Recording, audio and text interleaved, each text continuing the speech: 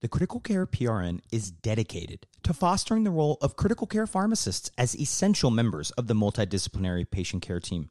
The Critical Care PRN's goal is to optimize drug therapy outcomes by promoting excellence and innovation in clinical pharmacy practice, research, and education. For more information, including how to become a member, go to critprn.accp.com. Again, that website is critprn.accp.com.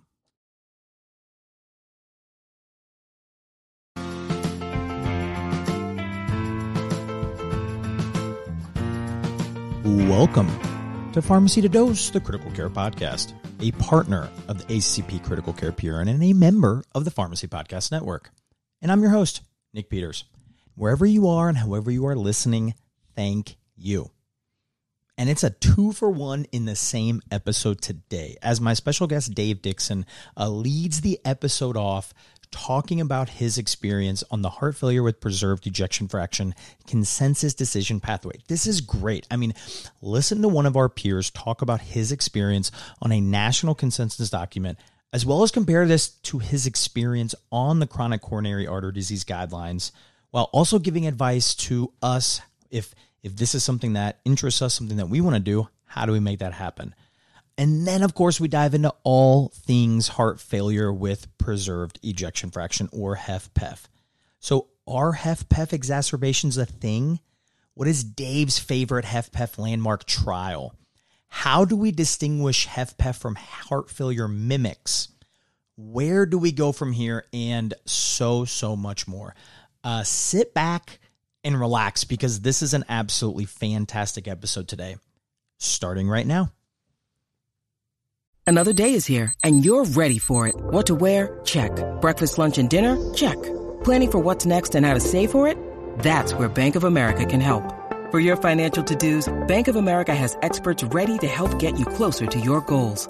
Get started at one of our local financial centers or 24/7 in our mobile banking app. Find a location near you at bankofamerica.com/talktous. What would you like the power to do? Mobile banking requires downloading the app and is only available for select devices. Message and data rates may apply. Bank of America N.A., member FDIC. When you need mealtime inspiration, it's worth shopping Kroger, where you'll find over 30,000 mouth-watering choices that excite your inner foodie. And no matter what tasty choice you make, you'll enjoy our everyday low prices, plus extra ways to save, like digital coupons worth over $600 each week. You can also save up to $1 off per gallon at the pump with fuel points. More savings and more inspiring flavors make shopping Kroger worth it every time. Kroger, fresh for everyone. Fuel restrictions apply. And very lucky to be joined with Dave Dixon. Now, Dave is the professor and chair of the Department of Pharmacotherapy and Outcome Science in the VCU School of Pharmacy, and coming to us live from Richmond. Dave, welcome. How are you doing? I'm doing wonderful, and thanks so much for having me.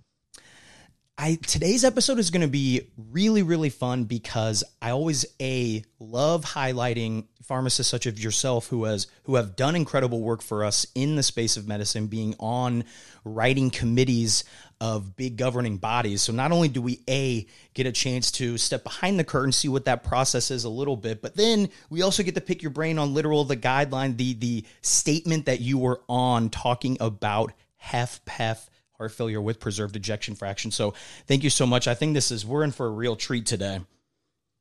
The scientific document that we're going to be talking about today, it's a decision pathway. Now, but for the listeners, right, we can see anything from guidelines to scientific statements to expert opinions. I mean, the list can go on and on. So when they talk about the nomenclature of these documents, how is that ultimately determined? That's a great question. And I think the easiest way to think about these different types of documents is the methodology that's used to create them. So this expert consensus decision pathway, or even a scientific statement, is usually intended to bridge gaps between prior guidelines and new evidence or new interventions that become available. An expert consensus decision pathway doesn't use the same rigorous methodology that's used in a clinical practice guideline. And generally, these documents don't provide graded recommendations. However, they do include a diverse group of experts, ideally from multiple disciplines, who do come to a consensus on key aspects of a particular topic to, again, fill those gaps kind of in between those guideline updates. And for those who may not know what we're necessarily referencing here, so this is the 2023 ACC Expert Consensus Decision Pathway on the Management of Heart Failure with Preserved Ejection Fraction. So the report of ACC, the American College of Cardiology Solution Set Oversight Committee. So published in May. So people have had possibly some time to look at it, but if you're not in the world of cardiology and heart failure, you might have missed this. And so I just wanted to point out, this is the document that we're going to be kind of using as the backbone for a little bit of our discussion here. Now, Dave, you've been a busy man because within the last 2 months now, you've not only been an author of the Expert Consensus Decision Pathway, but you've also been on the Chronic Coronary Disease Treatment Guidelines. Now, we could dive into the clinical things of this and spend probably 10, 12 hours, but from a planning and a creation perspective, what are the differences as an author between these two decision pathways and guidelines? That's a great question, and it's really been a great experience to be a part of both of these documents and experience the differences between how these documents are put together. As you can imagine, clinical practice guidelines take much longer, right? So we're talking about a much more formalized process. These are guidelines that are jointly put together between the American Heart Association and the American College of Cardiology. They also partner with other professional organizations. And in this case, the American College of Clinical Pharmacy was actually the Pharmacy Society representation in this particular guideline. And as I mentioned, the clinical practice guideline is going to follow a much more rigorous process. A formalized systematic review is going to be done to look at the entire literature base. We're going to create recommendations. We're going to formally vote on them. And as a writer, as an author, generally sections are assigned to individuals to draft that initial recommendation and supportive text. And then as a writing group, of course, each of those are thoroughly discussed and then again, eventually formally voted on. The consensus document is a little bit different. It's certainly faster to put that together because, again, we're not having to work through such a rigorous process, which is absolutely needed for the clinical practice guidelines. However, as we know, busy clinicians sometimes need just straightforward guidance, particularly if, again, we've got new evidence or new treatments and that guideline's not been updated. And again, that's where these consensus decision type documents are really valuable for the everyday clinician. So you mentioned that the guideline process is going to be a little bit longer. And I think all of us who, if I asked you which one of these was longer, we'd probably guess that, right? But when you say longer, what is that? Is that like months longer? Are we looking at like years? Like generally speaking, it'll be a little different, I know, but what's the general timeline of when you say longer, like how much longer? Sure. So currently the guidelines that are produced jointly by ACC and AHA, we have a joint committee that oversees all of the guidelines from the standpoint of which guidelines should be updated next, when should that get started.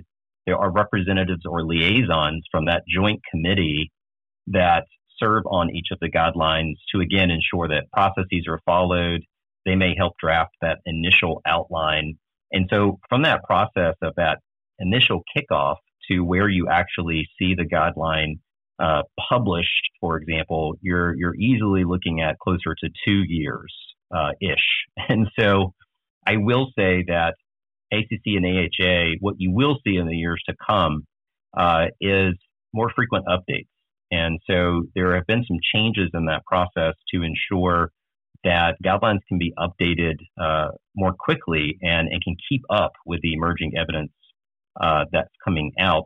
An expert consensus document such as this HFpEF statement comes together much faster. So from start to finish, that may look something like 6 to 12 months at most. So And obviously with clinical practice guidelines, sometimes things can take longer than 2 years. But in that 1 to 2 year time frame, I think is certainly the goal. What was the most difficult part? And was there maybe a part that as you went into this process or as you came out of it that was maybe unexpectedly challenging? That's a great question. And I think for me, especially the first time being on a practice guideline and realizing that, these sections, I'm the person that's drafting the initial version, right? I'm drafting and coming up with what I think the correct level of evidence and graded recommendation should be. So it's pretty high pressure in the sense that you have to present this to your peers and other experts. And the other thing too is just realizing that the process takes time. But at the same time, we have to get it right. These documents impact our patients. Obviously, they impact the care that we provide every day. They can also have policy implications. They could have impacts on, insurance coverage of medications. And so it was really just eye-opening, and I have a much greater appreciation of the work that goes into creating these documents. And,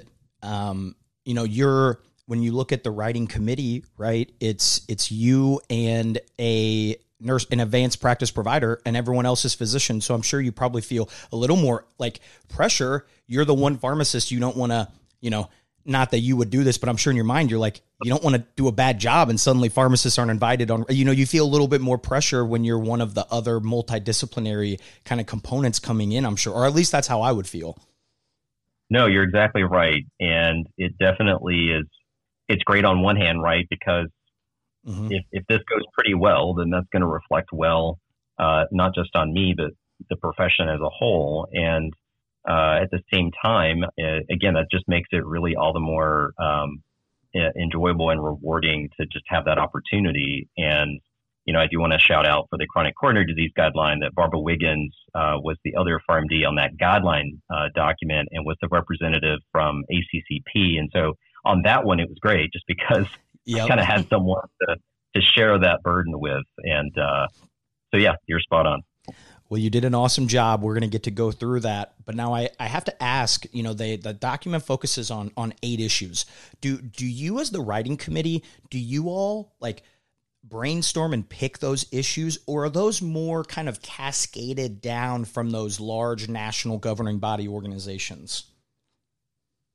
Sure. So in this case, the American College of Cardiology held a roundtable discussion on HFpEF, and they periodically have these roundtables, and they're typically on very focused topics or areas where they feel like they need to bring different partners together to determine how to, for example, improve the treatment of a certain condition. So in this case, we're talking about HFpEF. And one of the things that came out of that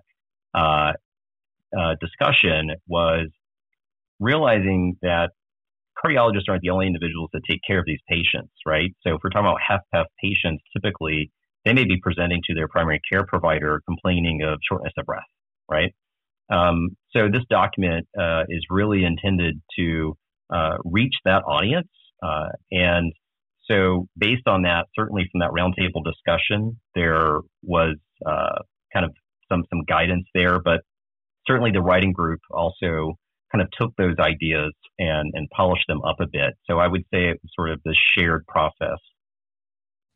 It sounds like honestly the best way to do it is you start with ideas, but then you all get to make them your own based on what you think that should represent. So that feels like the best of both worlds, because you don't want to spend all your time on something and then they're like, well, wait, you didn't talk about this, right? For sure. What was the biggest thing that you learned through this process? Because, you've been involved, I know, with a lot of publications and other things, but you mentioned this was your first time being on one of these guideline writing committees. So I think the biggest takeaway, honestly, is that our roles as pharmacists on these writing groups is well respected. And I think as pharmacists, sometimes we always feel like that we're we're on an island by ourselves, and that our colleagues in different disciplines don't quite understand the value that we bring to the table. And I will tell you that being on, both of these writing groups, that was not my experience at all. And in fact, I 100% felt like I was a member of the committee. There were instances, particularly related to pharmacotherapy recommendations, where, my opinion was specifically, inquired about. And in terms of what section you're involved in terms of writing, there's a respect of, oh, well, the pharmacist here is certainly going to be the right person to write this section related to pharmacotherapy. And so that was really reassuring in a way. And I think, again, for listeners and pharmacy colleagues out there, just to know that our representation on these committees, it's not a token representation. We are involved and we are part of that writing group. So, I mean, this is the American College of Cardiology, right? So you're working with cardiologists. Correct. And so it's not like, we know that they can be opinionated. And so the fact that you felt that feeling, that camaraderie, they're turning to you, that's probably a great feeling. And I agree. Right. I was probably a little surprised hearing that. But surprised in like the best way possible, right? Because, collaboration is the future. And the harder we wait, the more issues we create with that. So seeing guidelines and writing committees going towards that, I think is awesome. Absolutely. Now, you mentioned talking about other pharmacists and colleagues and peers. And as we move towards where hopefully we're seeing more PharmDs on these statements, for those who are maybe looking to be more involved, possibly on those committees, what advice would you give to those who are listening? So I think it all starts with having a strong clinical background, right? I mean, that is fundamentally the most important factor. It is also really important that you have a great grasp on the literature base that's out there. And so those literature evaluation skills, being able to translate the evidence we have into practice is really the foundation. And then on top of that, being actively involved in organizations that are involved in guidelines, right? So, for example, in the American College of Cardiology, there are committees that you can nominate yourself or someone else can nominate you for that are involved in guideline or expert consensus statement type of work. And so, again, through networking and having that support from your peers within an organization can also help. I think that typically for writing committees, they're certainly looking for a combination of different competencies. And so it doesn't necessarily mean that you are a researcher with, a bunch of publications. But I think, again, that foundation of clinical practice, understanding of the evidence base, and being involved in organizations and being someone that's visible that others recognize as someone with expertise in whatever subject it is. And I'll also put in a plug for some work I did with ACCP, where I was fortunate enough to chair a committee to write up a document to go more into depth about how pharmacists could get involved in guidelines, but also just providing an overview of guideline development processes and a lot of what we've just been discussing. So for those that want to dive deeper, you can look that up in the Journal of the American College of Clinical Pharmacy. Yeah, that'll be featured on the reference list, the overview of clinical practice guideline development with the application to pharmacy practice and roles for pharmacists. I see another friend of the pod, one of my mentors, Craig Beavers, on there. So anytime, I mean, these are heavy hitters. These are authors who have been involved with these committees. So this is an awesome document for all to save away. And I'm sure the listeners are like, okay, well, yes, Dave is on this because look where he is, or Nick is saying this because he has a podcast, right? But it literally, we didn't start here, right? It all starts from literally like you shoot an email if you're interested, or hey, I kind of want to get more involved, and it literally just starts from there. All of us are looking for help. If you've been on one of these committees in one of these organizations, we love help. We love interested people coming in and wanting to. So I just want to take back that we welcome all help, and if you want to be involved or you're interested in being involved, you can dive in as much as you want. It just takes a simple email and a request. So I just want to let it know, like, this isn't like you have to join a club and then suddenly you get it, right? We're what's the phrase, right? Pharmacy's a small world. And so that's where it starts there and then it goes. So, awesome. I love you highlighting. I always love talking to other pharmacists who have done really cool things like this because I think it's always great to go behind the curtain a little bit, talk about these guidelines. Like, wait, why has it taken so? I bet it's going to take you a while before you ask, why haven't these guidelines been updated recently? Right? Yep. But talking about that, but then also letting us know, hey, how did you get here? What are some advice for those who are wanting to do that? So, Dave, I appreciate you taking us a little bit of behind the curtain, talking about the process of the writing committee with this expert consensus decision pathway. And now, something that's probably near and dear to your heart, right? HFpEF, heart failure with preserved ejection fraction. Now, Dave, we have to start with that. Why did we even need an expert consensus document on HFpEF when correct me if I'm wrong, but those heart failure guidelines, they were just updated in 2022, true? That is correct.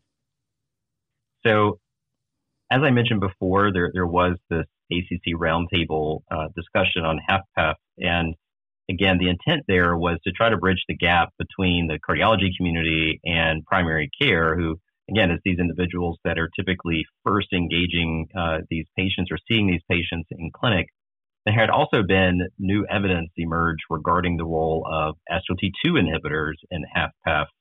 So it seemed appropriate to create a document that addressed both of these issues, and a heart failure guideline, such as the one that was published in 2022, is trying to encompass all aspects of heart failure, right? And so some of the details and the nuance with HFpEF, you're not really able to get into some of those. And so this expert consensus document allows you to go a little bit deeper into aspects of HFpEF diagnosis and management. And so that was really the rationale. So what is the definition of HFpEF? And I guess I'm asking because some of us, we grew up hearing systolic and diastolic heart failure. So is HFpEF the same thing as diastolic heart failure? So that is a $1 million question.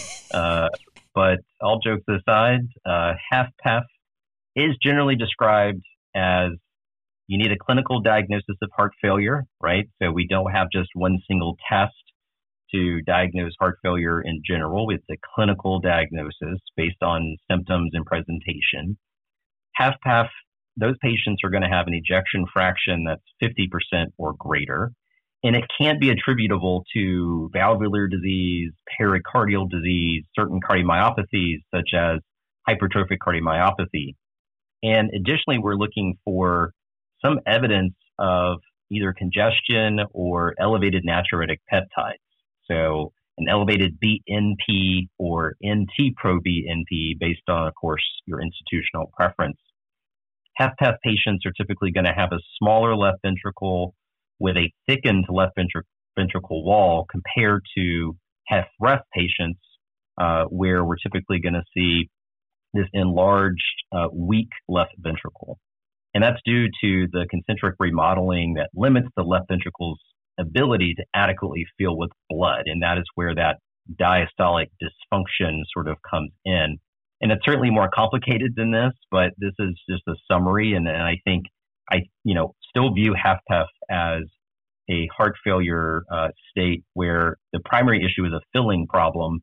HFrEF is primarily a pumping problem. So I think when most of us say heart failure, I think instantly we're thinking of HFrEF, like patients with reduced ejection fraction and its associated complications. So when we think about our HFpEF population, what are challenges unique to those patients? So I think it's a mistake to think that HFpEF is somehow more benign than HFrEF, but that, I believe, is a common misunderstanding of HFpEF, because in reality, about half of all heart failure hospitalizations occur in patients with HFpEF. And if you look at total resource utilization, it's actually slightly higher in patients with HFpEF compared to HFrEF. There's also a delay in the time of diagnosis in HFpEF.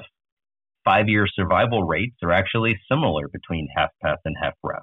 So mortality is still an outcome that we have to be concerned with. And historically, we've had very limited treatment options that move the needle on mortality, and even fewer options and move the needle on symptom management beyond just controlling the underlying comorbidities. And in HFpEF, these patients are usually more likely to have underlying hypertension, obesity, diabetes, kidney disease, sleep apnea.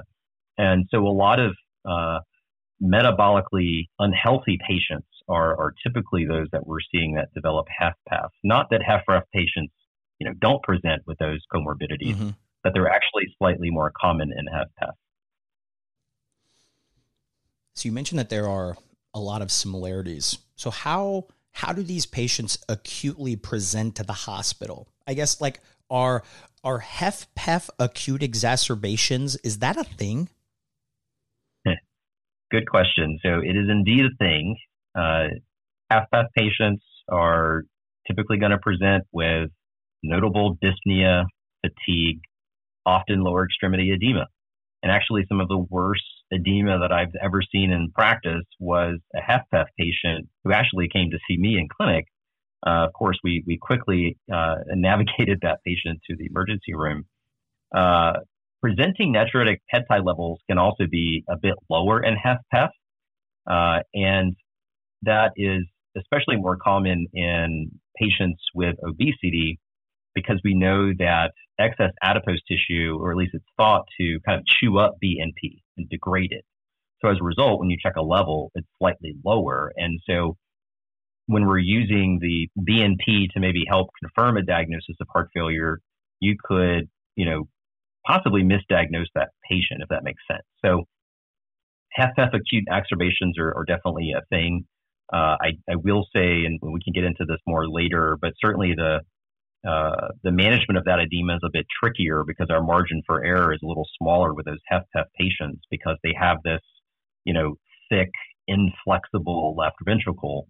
So we can easily over-diurese them. So certainly HFpEF can present, in the acute setting for sure. And as we're talking through this, I kind of see the similarities between HFpEF and HFrEF with delirium and thinking of hyper and hypoactive. And when you think of delirium, you think of hyperactive, right? When you think of heart failure, you think of the heart failure with reduced ejection fraction. But the hypoactive delirium or the HFpEF, we know less about it. We don't have as many treatments. There's a little bit of a tightrope. So it's harder to recognize and treat it somehow. I'm trying to think of that's like my brain, the critical care brain. That's the similarities I think of when you were talking about that is how, it might even be more, you talked about all the limitations of being able to even diagnose or see it. It seems like it could be a little more challenging to recognize these compared to some of our classic HFrEF presentations. Right. You're absolutely right. And those HFrEF patients too, right? They're more likely to have underlying ischemic heart disease. Yep. And so they're coming in or they've had a recent MI and, your suspicion for, HFrEF is pretty high from the get-go. So probably my favorite thing on the decision pathway statement is it's figure 7, and it's called the approach to individuals with dyspnea. And so what I want to do is take what they did in the guidelines. We're going to do this on the podcast. And so what the decision pathway does is they introduce 2 individuals and they basically show the mimics and show one of these could and one of these could not have HFpEF. So let's go through this. So let's introduce 2 patients. They come to the ED and they have dyspnea on exertion. All right, so patient A, 72-year-old female, hypertension, combination therapy. She's on 4 agents. She's got AFib, CKD stage 3, and her BMI is 36. So we got one patient there. And then patient B, 66-year-old male with AFib, BMI of 31 with NASH cirrhosis. So based on the information that we have here, correct, what is the likelihood comparing these patients that one is HFpEF and one is a mimic? How can we kind of help delineate or differentiate between those patients when they present to the ED?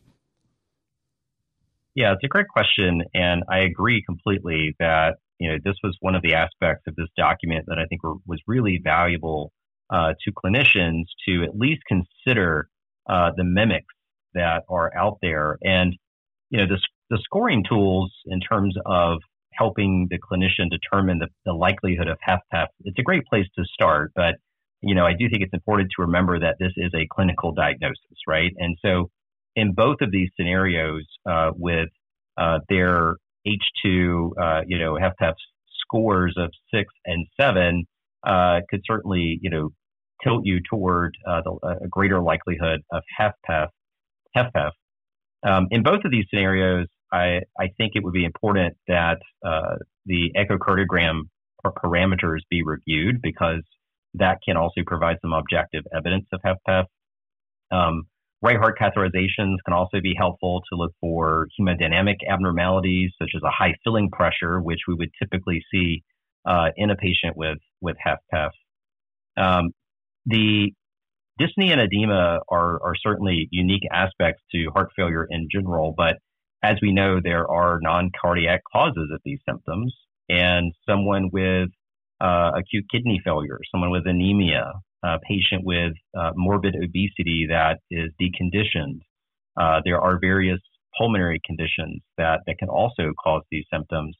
And again, that's where I think additional diagnostic workup in terms of echocardiogram, possibly a right heart cath, can really be valuable. And obviously, as pharmacists, we're not involved in that, but I think it's important to know that that's going to be part of the evaluation of that patient. And the point of, kind of including that particular figure was to really encourage clinicians, again, to look for these mimics and make sure that they roll them out before assuming that that patient is actually presenting with heart failure. And so you mentioned the importance of the echocardiogram to really help with differentiating them. And so the kind of breaking that down, the big difference between a HFpEF mimic and a non-cardiac kind of HFpEF mimic being that it's one of them is directly a cardiac issue and one is a non-cardiac issue, and the echocardiogram can help basically delineate and differentiate those two? Yeah, I think that's a good way of thinking about it. And again, I think in the example of, okay, is there a cardiac mimic? So if we look at the echocardiogram, we can assess the functionality of, say, the valves, right? So if we look at the echo and it looks like, okay, well, this patient has some form of valvular heart disease, well, then that's going to be completely different, right, than your sort of HFpEF or even just heart failure presentation. From a pulmonary standpoint, right, if someone comes in with a dyspnea, well, we've got to also consider the possibility that they have maybe undiagnosed obstructive lung disease, or do they have other indicators that might suggest they're actually coming in with a pulmonary embolism, right? And so I think the way I look at this is, okay, well, let's roll out these mimics.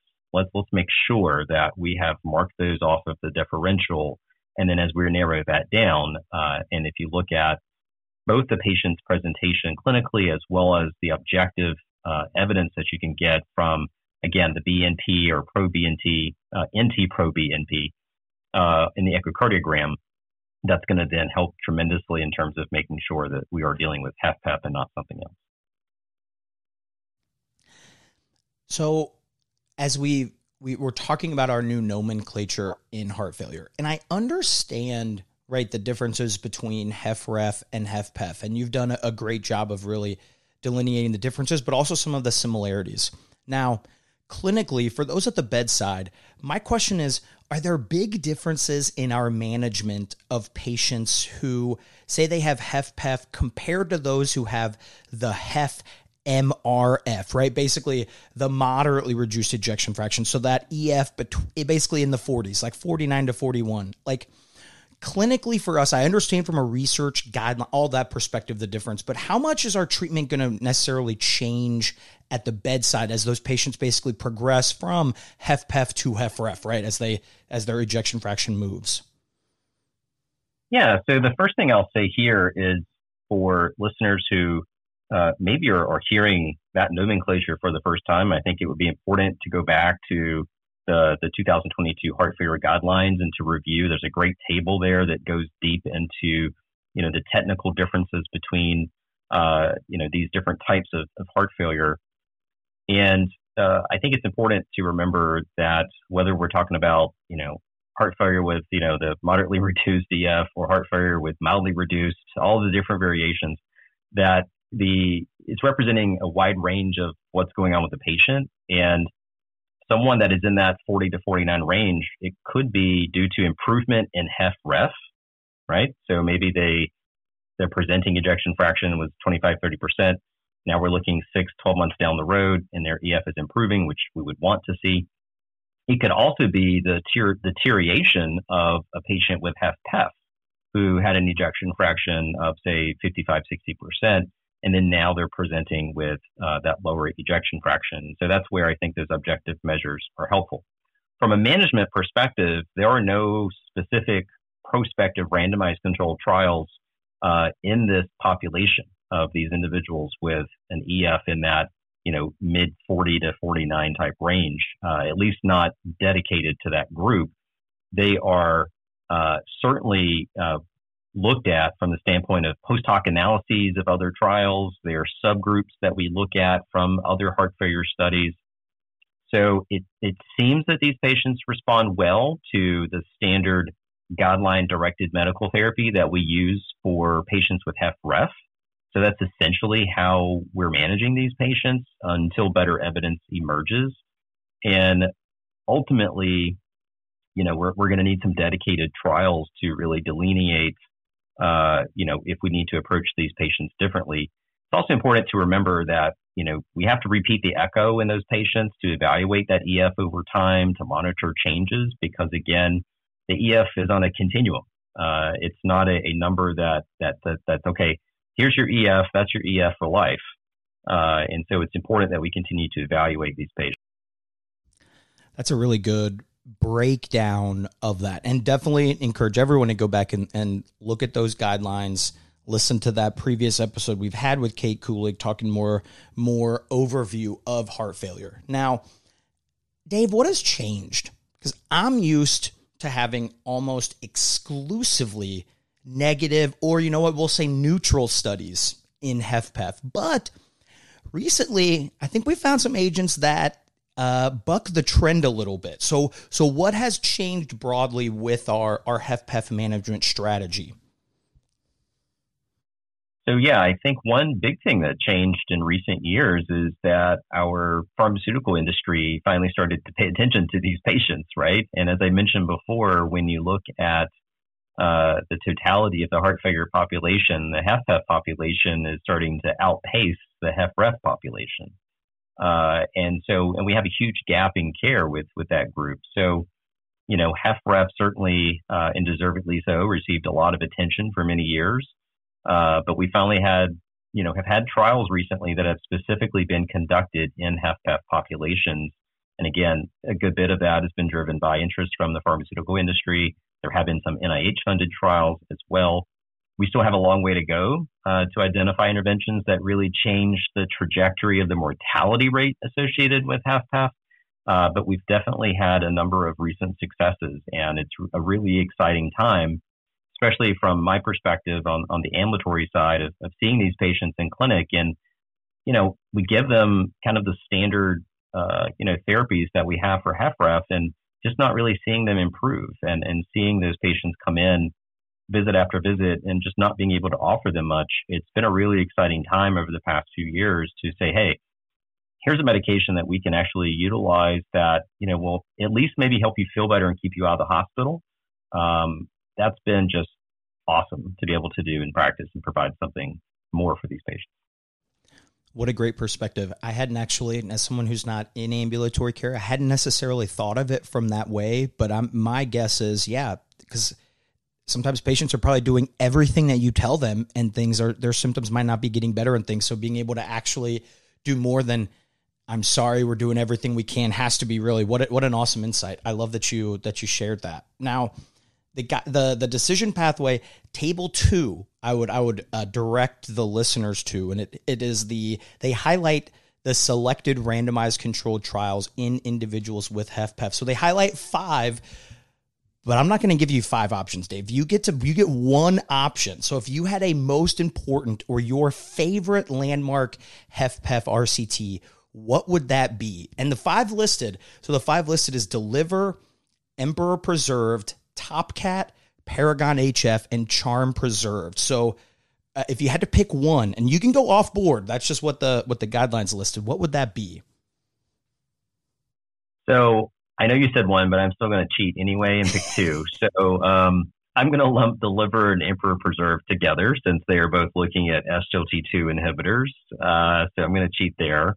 And, certainly there's some nuanced differences between Deliver and Emperor Preserved. But again, I think if you look at the outcomes of those trials, these were the first HFpEF trials to hit their primary endpoint. That is huge. So the other trials mentioned there, right, kind of fell short, and we kind of had to dig a bit to find the little grains of benefit. Now, it's certainly true that in both Deliver and Emperor Preserved that the benefit was primarily driven by reduction in heart failure-related hospitalizations. But if we can reduce heart failure-related hospitalizations by 20 to 30% with a once-daily drug that is generally well tolerated, that is a huge advancement in the HFpEF field. And in my own practice, in utilizing these therapies in these patients, I've seen significant improvement in their symptoms. I've seen patients come in they're like different people, and actually being able in some cases to, completely drop their loop diuretic. And I think if we can improve patients' symptom control, improve their quality of life, and keep them out of the hospital, that's pretty amazing compared to where we were just a few years ago. So I think that to me, that's really been the most impactful, evidence that we've had come out in recent years. And these aren't the oldest of those trials, the Emperor Preserved. It's not even 2 years old. It was published ahead of print in late August of 2021.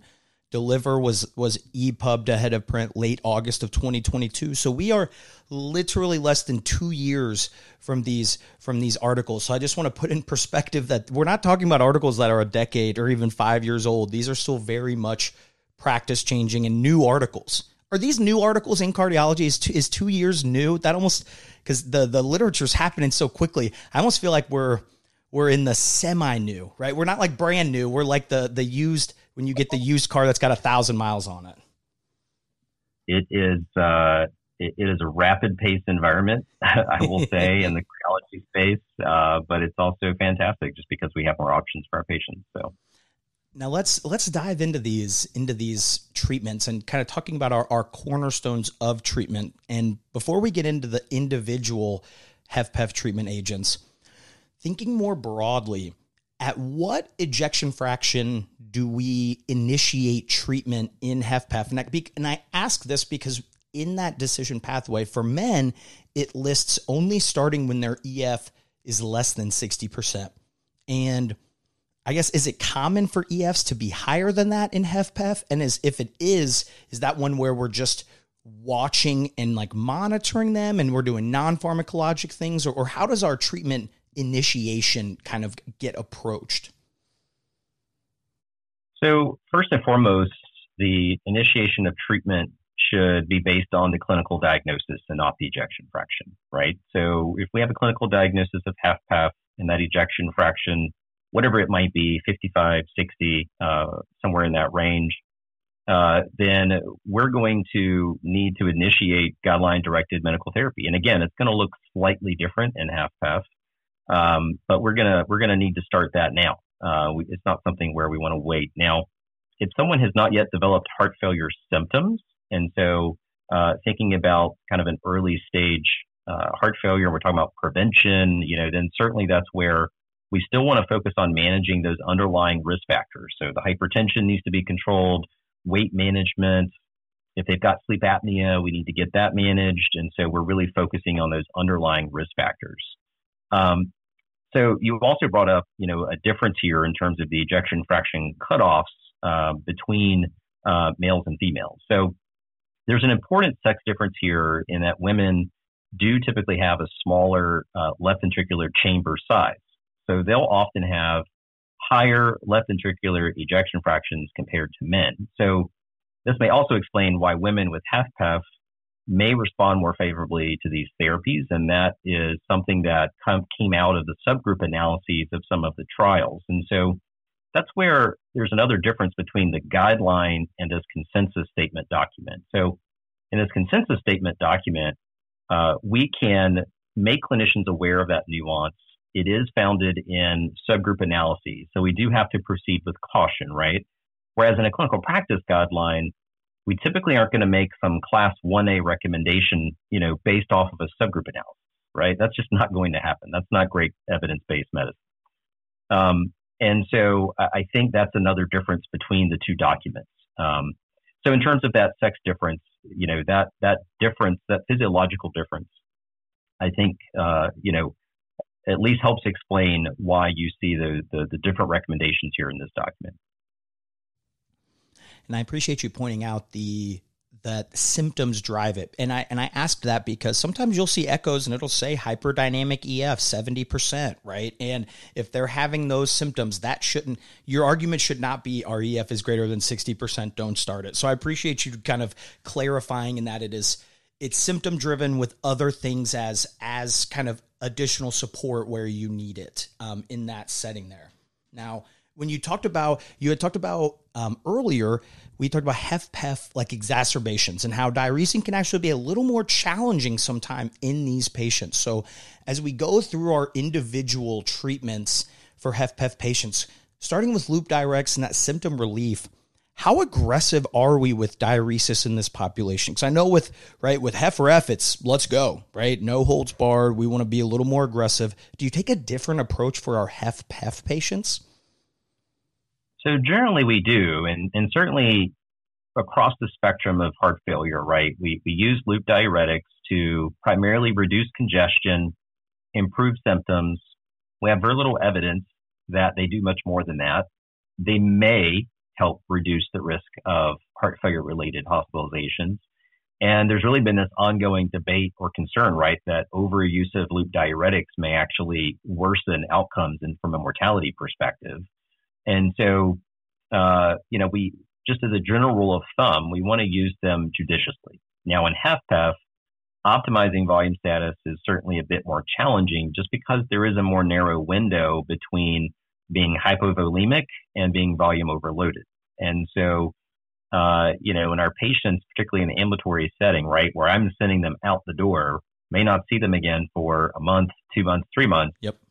We are a bit more conservative in making sure that we're not over-diuresing these individuals. And we're also trying to, in a lot of cases, get better blood pressure control because hypertension is highly prevalent in HFpEF patients. And often it's difficult to control.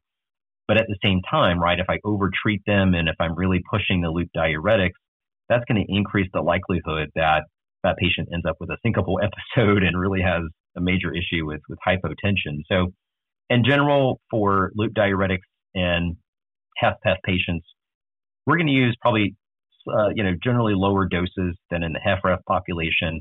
And if they're also on an SGLT2 inhibitor, right, we're also going to be a bit more cautious. And I've seen, anecdotally here, full disclosure, but anecdotally in HFpEF patients, I've seen more of those patients come off of their loop diuretic completely after starting an SGLT2 inhibitor than I have it in the HFrEF population. So I think it's great to just minimize the use of loops across the board, but use them when needed, but be careful.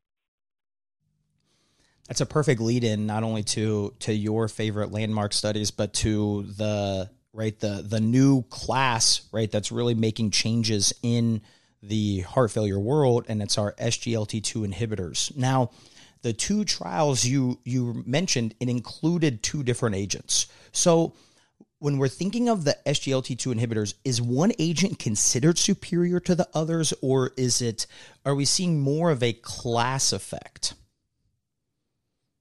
So I'm pretty comfortable at this point saying that it's a class effect. I mean, we have two different trials. We don't have head-to-head, studies between these agents, and we never will. Probably never will. Have, yep. Yeah, the best thing that we'll get is some real world evidence type of studies, but those are probably going to be, down the road because these drugs have to be used first. And, real world evidence, I think, is very important. It's not something to be completely dismissed, but, it is more difficult to control for various confounders. We've also got, data with sotagliflozin, which has, right, a little bit more SGLT1 activity as well, and some favorable outcomes with that particular agent. We don't yet have a generically available SGLT2 inhibitor. I believe that canagliflozin is likely to be the first generically approved SGLT2 inhibitor. We don't have that big heart failure trial with that particular agent. But at this point, I think it's safe to say it's probably a class effect. I think either of these two, dapagliflozin and empagliflozin, given that, the cost to the patient is going to be probably the same, right? I think as long as they're on one, we're still fighting that battle, right? I'm just trying to get on an SGLT2 inhibitor. So, we can have an academic debate about the two trials and the differences, but at the end of the day, just get them on an SGLT2 inhibitor, please.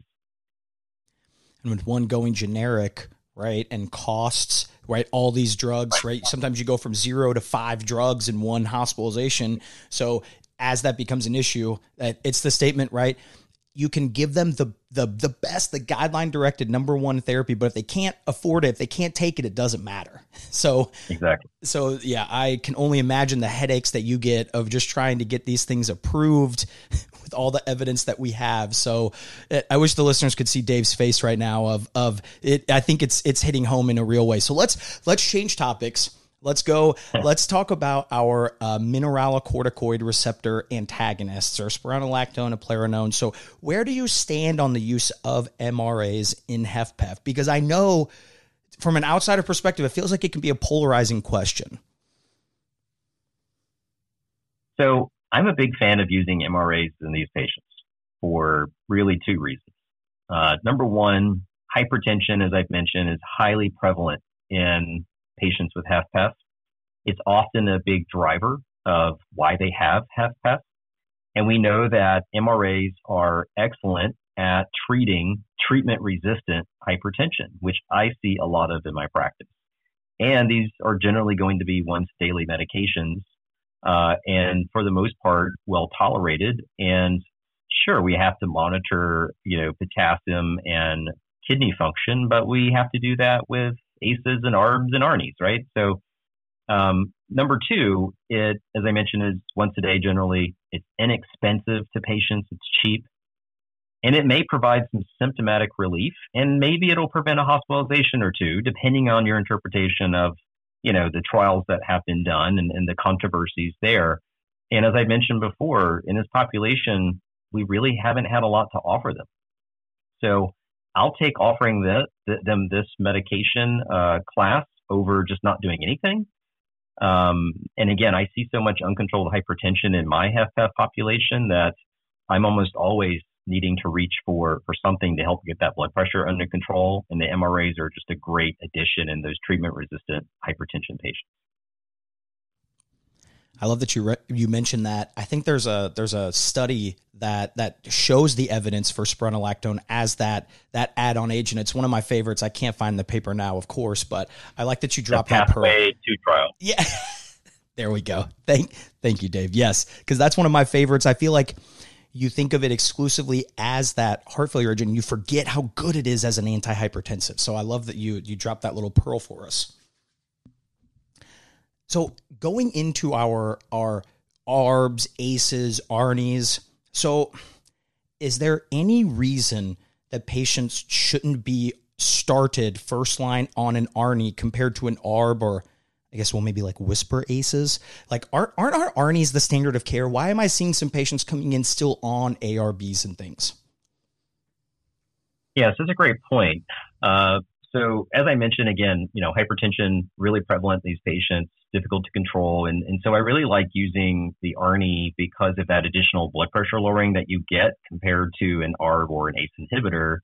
One of the reasons you may not see them on an ARNI is in patients that have that history of angioedema with an ACE inhibitor, right? Because The ARNI includes valsartan and sacubitril, which is the neprilysin inhibitor, but it also inhibits the breakdown of bradykinin, which can then build up and result in angioedema.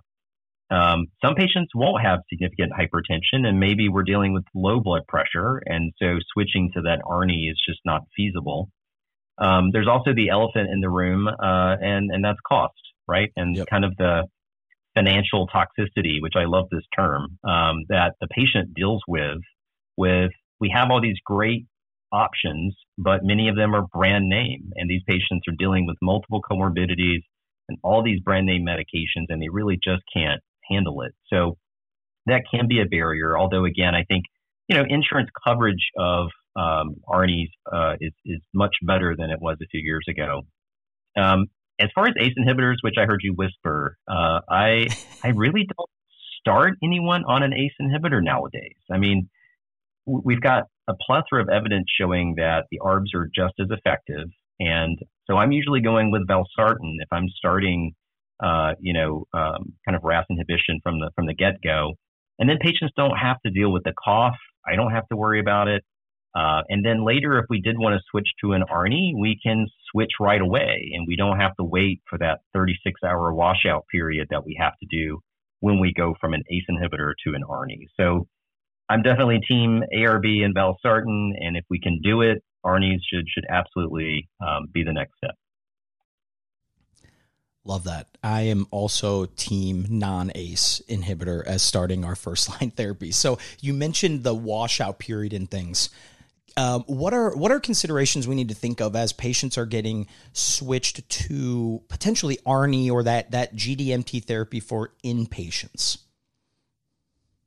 Yeah, so certainly we want to make sure that electrolytes are well managed.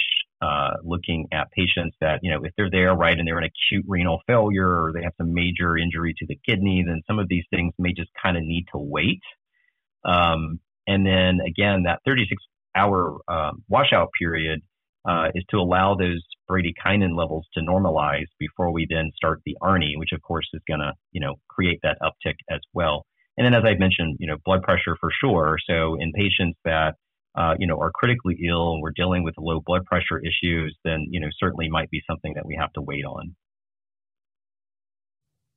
All right, now let's close out our kind of diving into the pharmacotherapy of HFpEF. Got to talk about beta blockers, right? So do beta blockers have the same role or even a similar role in HFpEF as they do in HFrEF? So the short answer is no.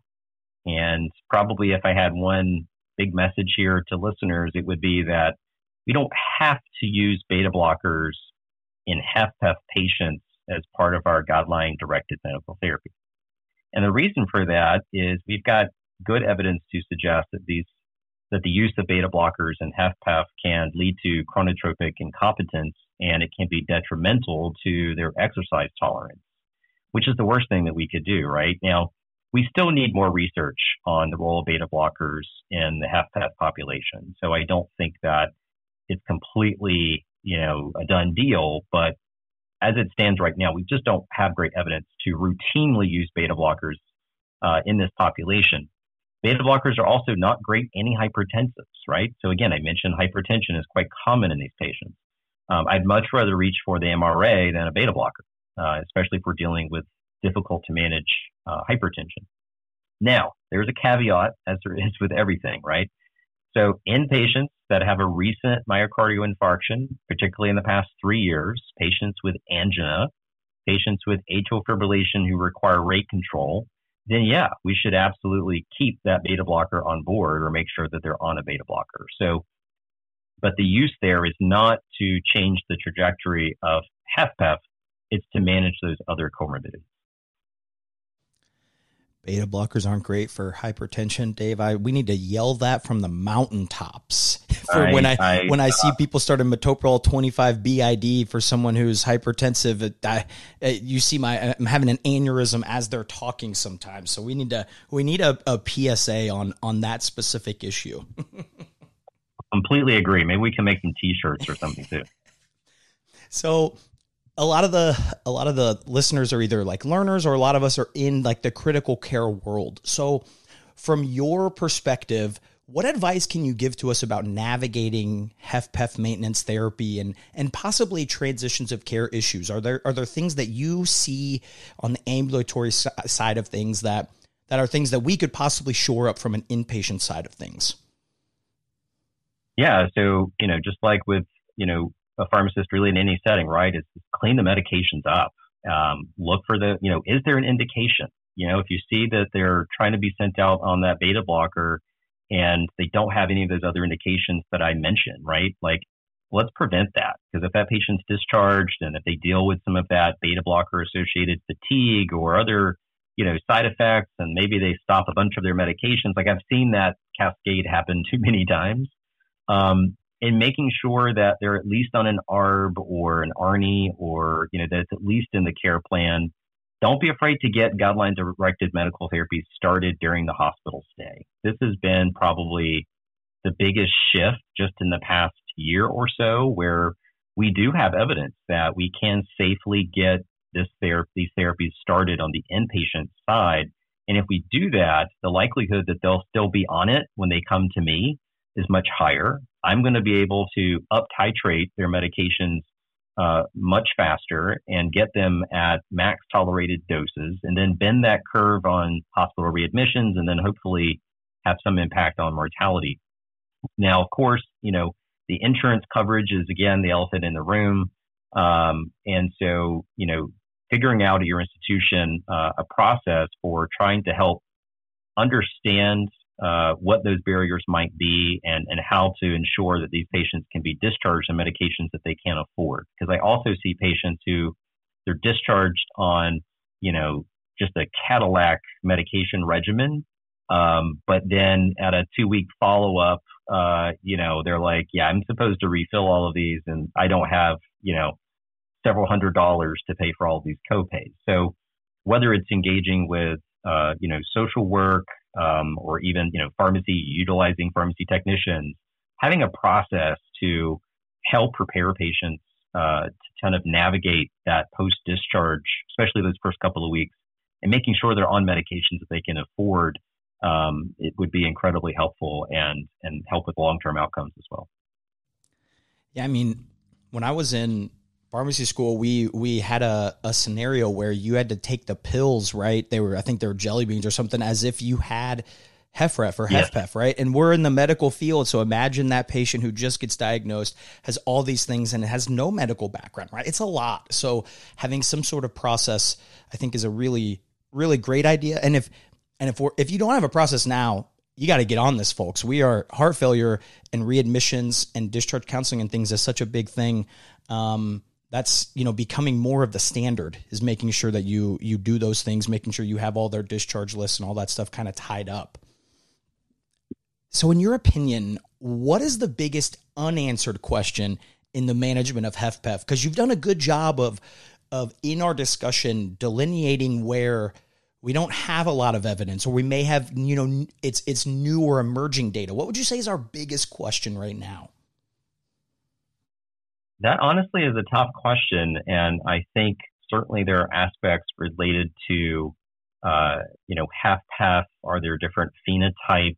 Do we treat the phenotypes differently? But ultimately, I think the biggest unanswered question is, what intervention is going to bend the mortality curve, right? Because we still aren't quite there yet. And the closest thing we have is certainly the SGLT2 inhibitors, which, if you look at the meta-analysis of heart failure trials, they did see a 20% reduction in a composite of cardiovascular death and heart failure hospitalization when they combined patients that had heart failure with that mildly reduced EF and HFpEF patients. And so, maybe if the studies were a little bit longer, maybe we would see some decrease in mortality, but we don't have, an intervention that has a robust, clear effect on cardiovascular mortality. And I think that that's really the next frontier for managing HFpEF. What would you say are some of the big like the large or important studies that you kind of have circled that you're waiting for the results that the listeners can kind of keep their eyes peeled for as well? Yeah, I think the good news is that there are now a couple hundred registered clinical trials ongoing in the HFpEF population. There are dozens of therapeutic interventions in the pipeline. So I think that, the likelihood that we have better available tools for these patients in the future is much better than it's ever been. Two specific studies, and these are maybe a little bit outside the box, but I think that, they're some of the more intriguing approaches. And so one is the STEP HFpEF trial, and this is evaluating once weekly semaglutide, the GLP-1 receptor agonist, in those with HFpEF and obesity. And this is the first trial to really look at whether or not weight loss can actually improve symptoms and exercise capacity in HFpEF patients. And this trial is actually being presented at the European Society of Cardiology meeting at the end of August. So I'm very excited to see those results. The other one, it's somewhat related, is rehab HFpEF. And we know that cardiac rehabilitation is immensely helpful in patients with HFrEF, right? We're talking about big improvement in outcomes, and we're still struggling to get patients to go to cardiac rehab. We don't have, a strong evidence base for cardiac rehab in HFpEF, and as a result, it's not well covered by insurance, right? So we can't really offer this. And if you think about these patients that are deconditioned, they have poor exercise tolerance, you would think that a good cardiac rehab program would be really helpful. So I think this is a great trial just because we also want to be able to offer non-pharmacological interventions to our patients. Now, the rehab HFpEF trial won't have results for a few more years, but it's another one of those trials to look for. I mean, the idea that there's hundreds of studies that are currently ongoing for a disease state that you'd argue was almost a forgotten brother, right? That HFrEF got all of the press, got all of the studies, and the HFpEF was really succumbed to that one paragraph at the end of the guideline, right? Or that last page that's like, here are these patients, we don't really know a lot, And now, right, this is a huge focus. So what a positive turn for patients that have HFpEF.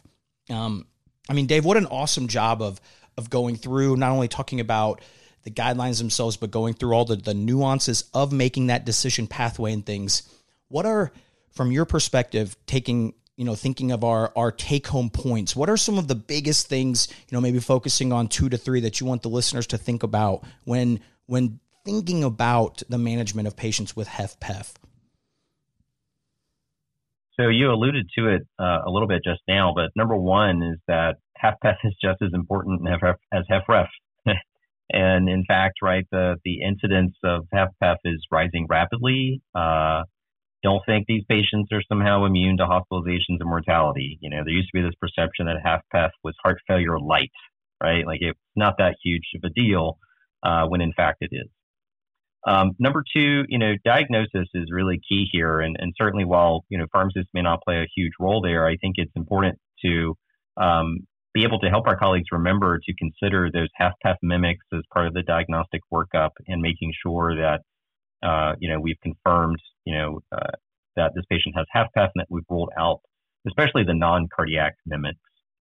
And then the third point would really be around treatment. And treatment for HFpEF should really be centered around the SGLT2 inhibitors.